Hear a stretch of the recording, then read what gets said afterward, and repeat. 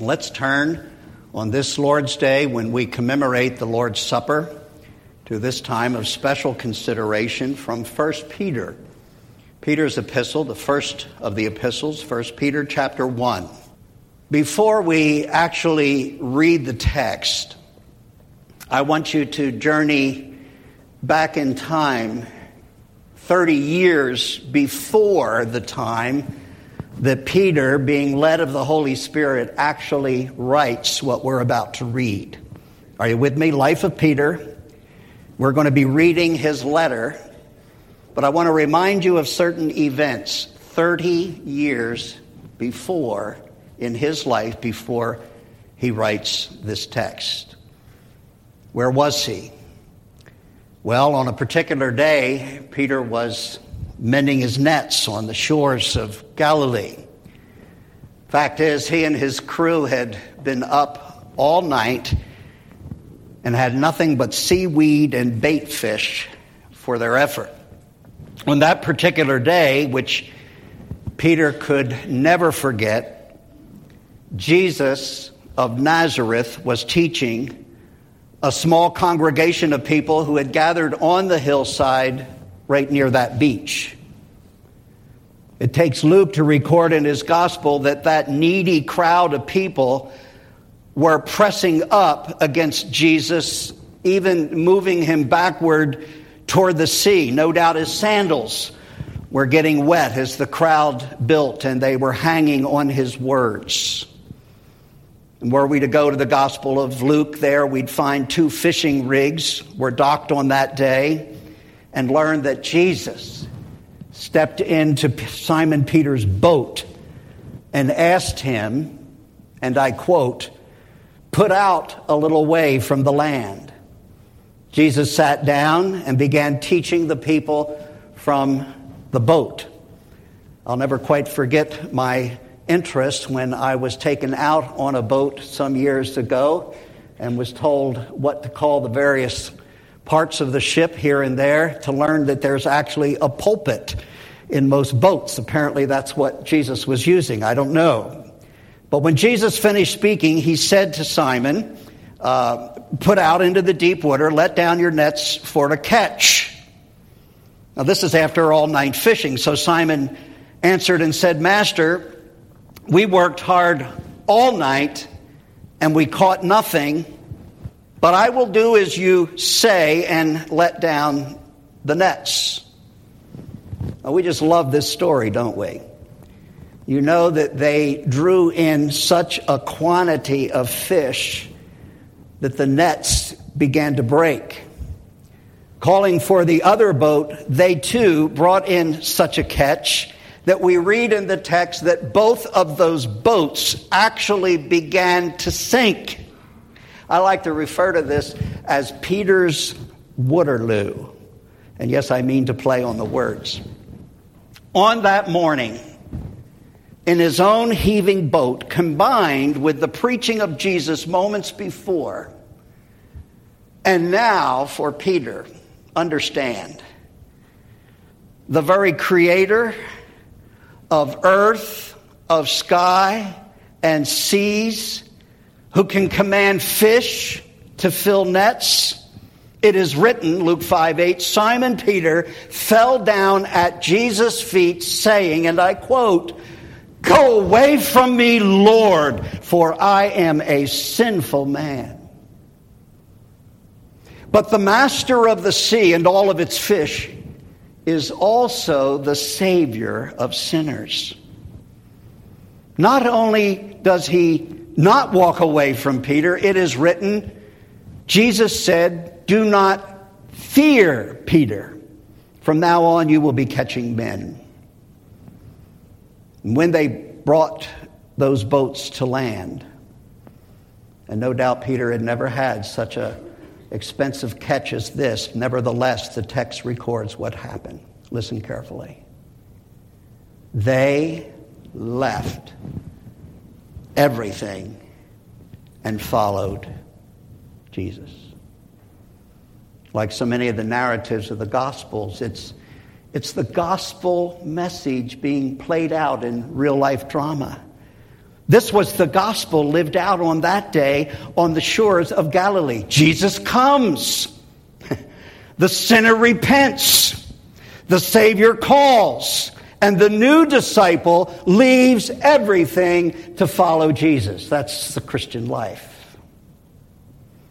And keep the image in your mind, will you, of that day in Peter's life. And now, 3 decades later, 30 years later, the fisher of men, Peter, writes these words, beginning at verse 17. If, it's better to translate that since you address as Father the one who impartially judges according to each one's work, conduct yourselves in fear during the time of your stay on earth, knowing that you were not redeemed with perishable things like silver or gold from your futile way of life inherited from your forefathers, but with precious blood, as of a lamb unblemished and spotless. As if to say, make no mistake, it is the blood of Christ. For he, Christ, was foreknown before the foundation of the world, but has appeared in these last times for the sake of you, who through him are believers in God, who raised him from the dead and gave him glory, so that your faith and hope, beloved, our faith and hope are in God. Now, one more time, if you don't mind, go back again 30 years. And just remember what Peter's reaction to the presence of Jesus was in his boat. What was happening? Once Peter's spiritual eyes were first opened to the reality of God present in Christ, all he could do in that moment, you remember, was to cry out in fear. No doubt with all the accompanying body language, with head bowed, "Depart from me, I am a sinful man." This is the primal instinct of every sinner since our first parents. They hid themselves in the bushes at the sound of God walking in the garden, covering their nakedness, you remember, with leaves.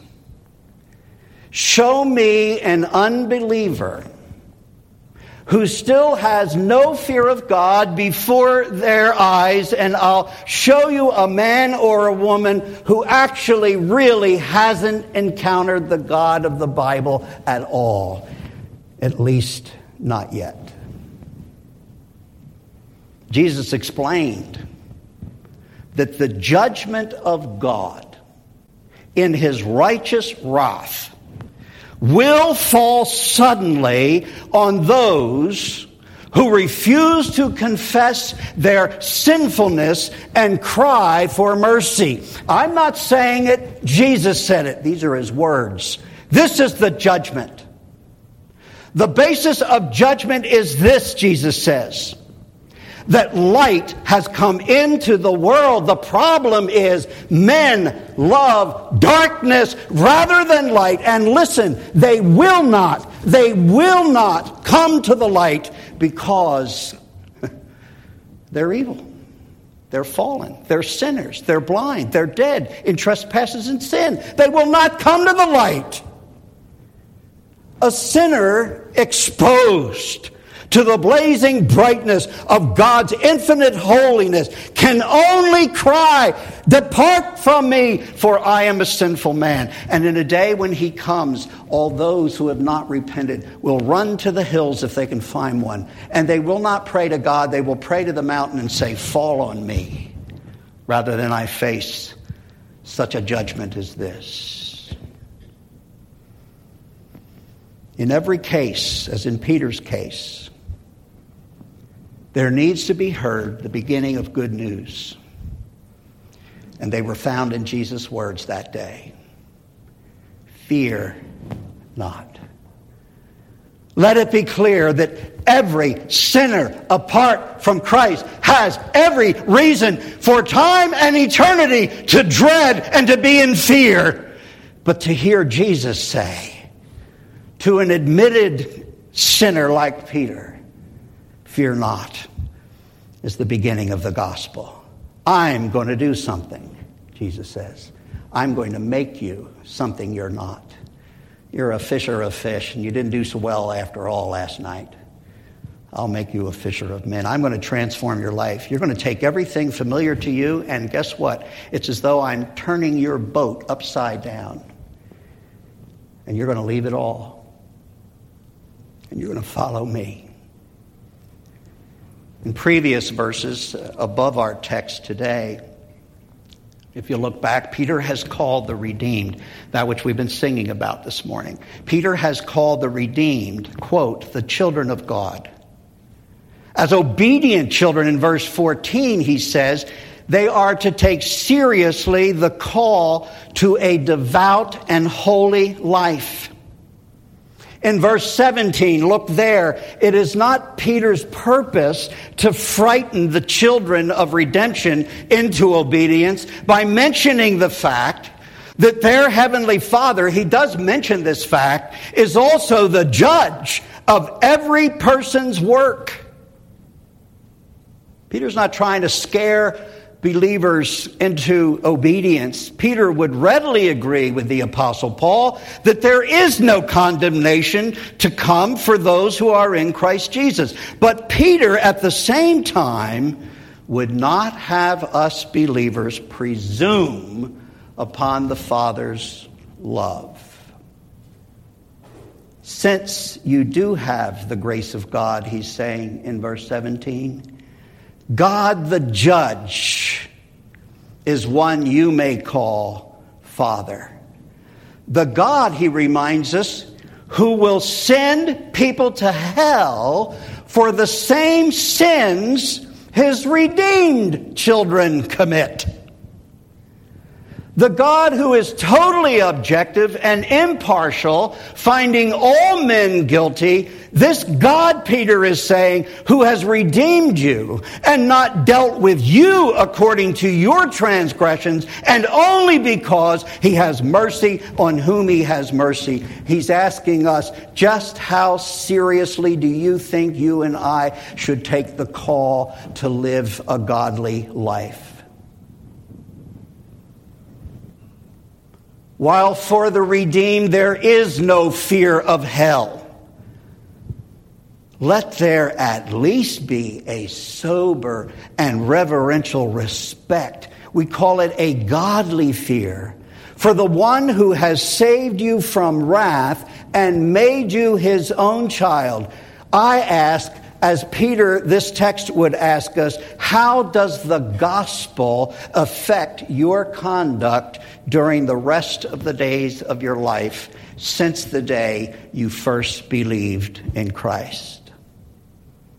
The Apostle Paul put it this way, I beseech you therefore, brothers and sisters, by scaring you to death concerning the judgment of God, that you present your body a living. Don't throw stones yet. I've misquoted on purpose.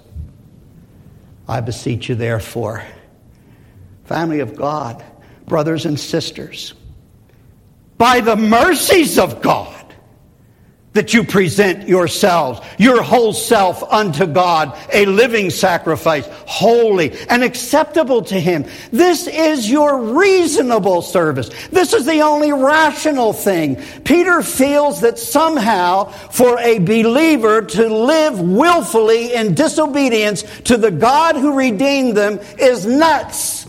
It's irrational.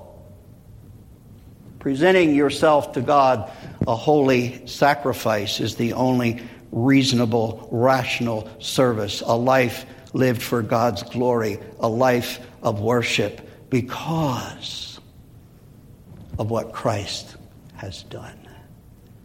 Because others are going to go to hell for the same sins that you and I commit. But we have received mercy. How then shall we live? So verse 17, be clear, is Peter's antidote to the tendency, and we have this tendency, prone to wander, Lord, I feel it, prone to leave the God I love. This is an antidote to that tendency of taking a grace-filled father and a grace-filled son relationship for granted. Calling God our Father and knowing that He will not judge us as He will others is no excuse for sinning. I try to apply this personally in my own life. By word of testimony, let me say, when I think that some people will go to hell forever and be judged for the same sins I commit, what attitude should I have about my many transgressions, especially those sins that I have committed so willfully and so frequently? I'm still learning, I trust you are too, to hate my sins. Even if I haven't conquered as many as I would like, as often as I would like, I'm learning to hate my sins for this very reason. I caused His pain. I drove the nails. Peter's going to get even more passionate about this, beginning at verse 18. What he does is he brings fresh scenes of Calvary before our eyes. When he says, knowing that you were redeemed by the precious blood of Christ, should this not be a deterrent to any conscious and willful disobedience? Can we really contemplate the cross and the bleeding sacrifice that gives us the undeserved privilege of calling Him Abba, Father, and then, like the prodigal, spend our inheritance on riotous living? Knowing that you were redeemed with perishable, you were not redeemed with perishable things like silver or gold. Boy, in our day, you can't go down the highway, can you, without somebody dancing with a sign asking us to just fork over our gold and our silver. Apparently, it's quite precious today. We want your gold and silver. Peter can't think of anything more valuable himself, so he says, if you think that salvation could be bought with all the gold and with all the silver and all that which is yet to be mined in the earth, you need to know it wouldn't amount to an anthill compared to the Everest of what it meant for the Son of God to be nailed on a tree. Shall we continue to practice those sins for which the blood of Christ was poured out? Oh, it's still true that where our sin abounds, grace abounds the more. I've held on to that many times. But do we go on sinning? God forbid. It would be to hold the most precious thing in the universe, the blood of Christ, as a thing of little value. Though in fact, Peter says that all that gold and silver in the world cannot match the worth, listen, of even one microscopic drop of divine, precious blood. I'm moved by the story of Jenny Evelyn Husey. Her testimony. She was born in the 1800s, a difficult time to live in history. She had a sister born after her, a sister born with some disabilities and deformity, in need of daily, even hour by hour and through the night care. And the parents became ill and unable to provide. Jenny had come to a saving knowledge of Christ. And I think this young woman, with all the promise and with all the hope, no doubt dreaming about a marriage to come, all those things that anyone would wish for in their young adulthood, you need to know this Jenny Evelyn Husey sacrificed all of her own future to care for this invalid sister.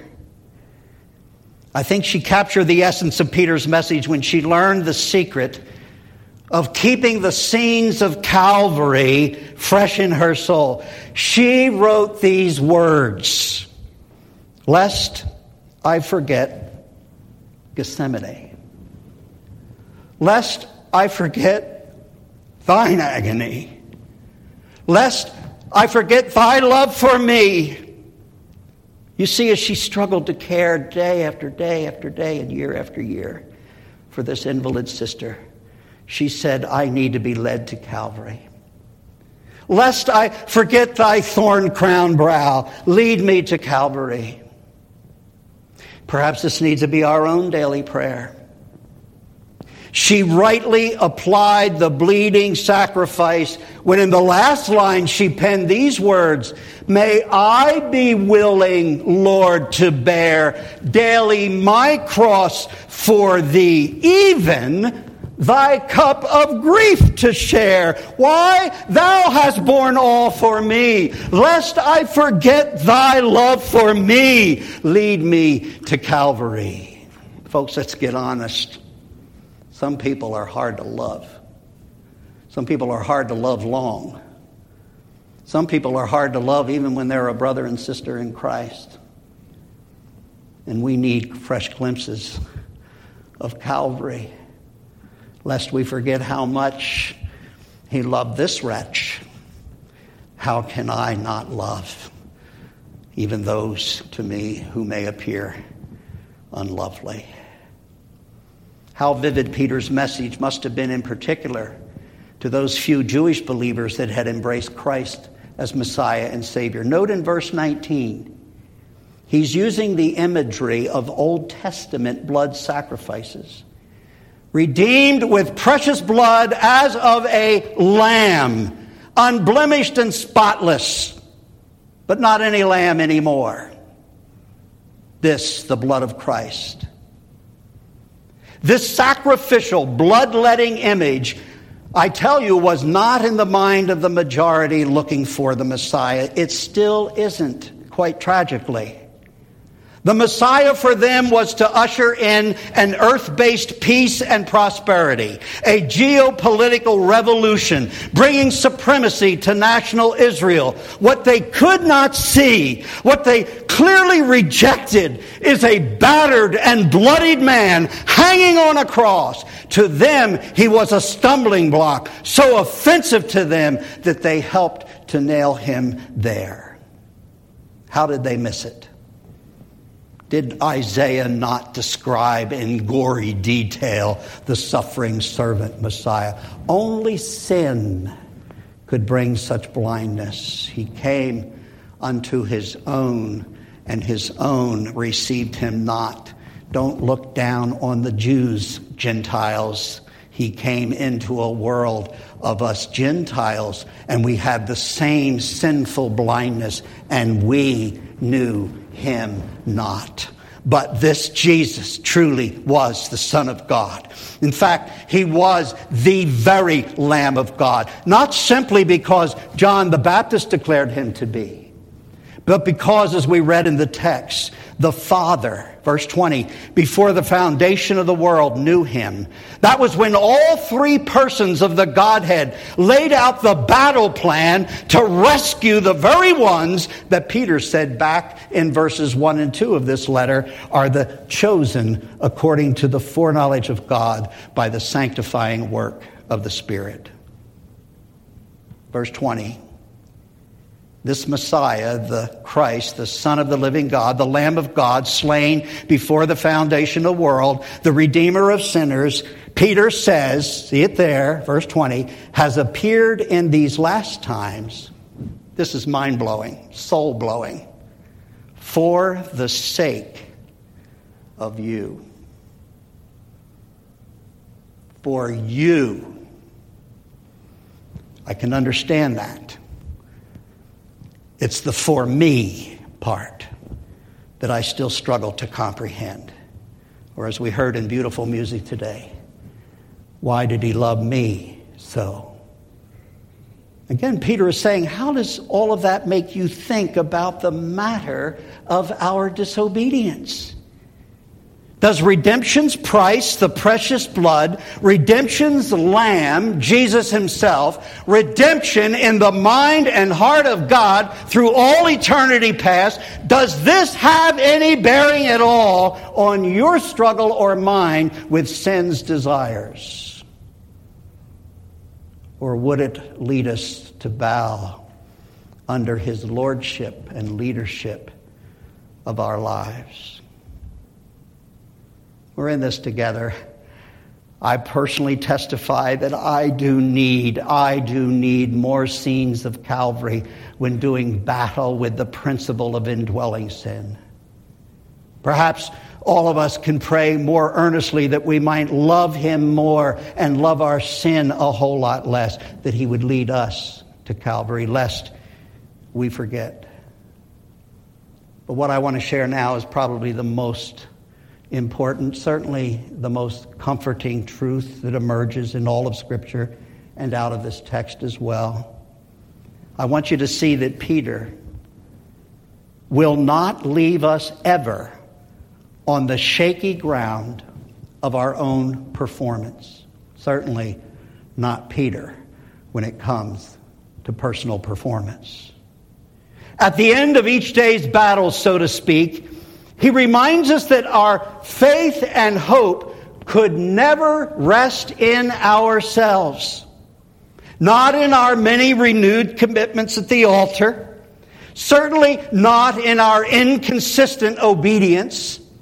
He reminds us that even more powerful than fresh scenes of Calvary is this fact, do look at verse 21. It is that we, through him, are believers in God. You ask, how did I ever come to believe in Christ? Well, here's a text with many others. It is through him we are believers in God, who raised him, Christ, from the dead and gave him all the glory. Why? Peter tells us, so that our faith and our hope are in God, not in ourselves. Not in our best performance, not in all our obedience or our disobedience, but our faith, our trust, and our sure hope is in God, because salvation is of the Lord.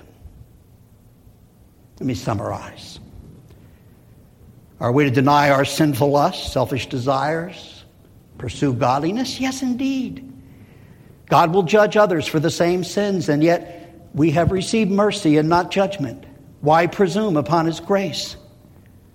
Nothing less than the very lifeblood of the Christ could redeem our souls. Would we tread it underfoot so carelessly with our transgressions? Well, too often we do. We ought to stand in awe that this plan to save us was a plan, he says, laid out within the Godhead even before the world was made. But it is not just how appropriately we respond to these holy and sacred things that brings us an unshakable peace. This is the bottom line. It is the blood that speaks. It is the blood that speaks. That means our whole trust, our faith, and our living hope is in God alone. It is from him and through him. Nothing in my hands I bring, simply to the cross I cling. On the first day you believe, and wherever you are now, and until Jesus comes. For more than a decade now, I like these, the MasterCard commercials. Do you watch those? They're pretty powerful subliminal images. The first one they ever did shows a young boy, all smiles, at a ballpark with his dad. Now, the prices have changed since then, but the lines with very moving scenes went something like this. 2 tickets, $120. 2 hot dogs and popcorn, $18. 1 autographed baseball, $45. And then the voice over the pictures says this: real conversation with your 12-year-old son. You know what comes next, don't you? Priceless. Then it says, some things money can't buy. For everything else, there is MasterCard.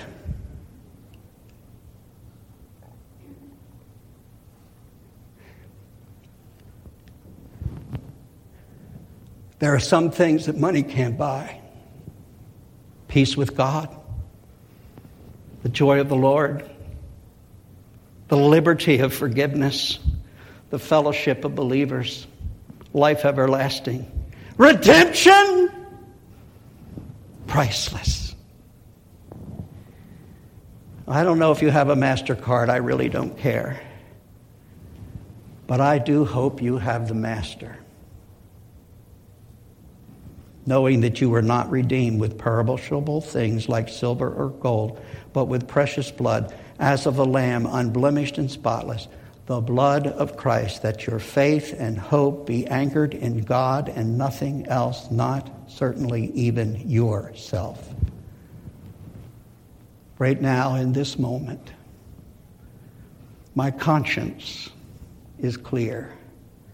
I have declared to you the only place you will ever know the cleansing and the forgiveness of your sins that would bring you into a father and son conversation with your Holy Father, and that is trust and hope alone in this precious blood. Are you trusting? Are you believing? I invite you to do just that.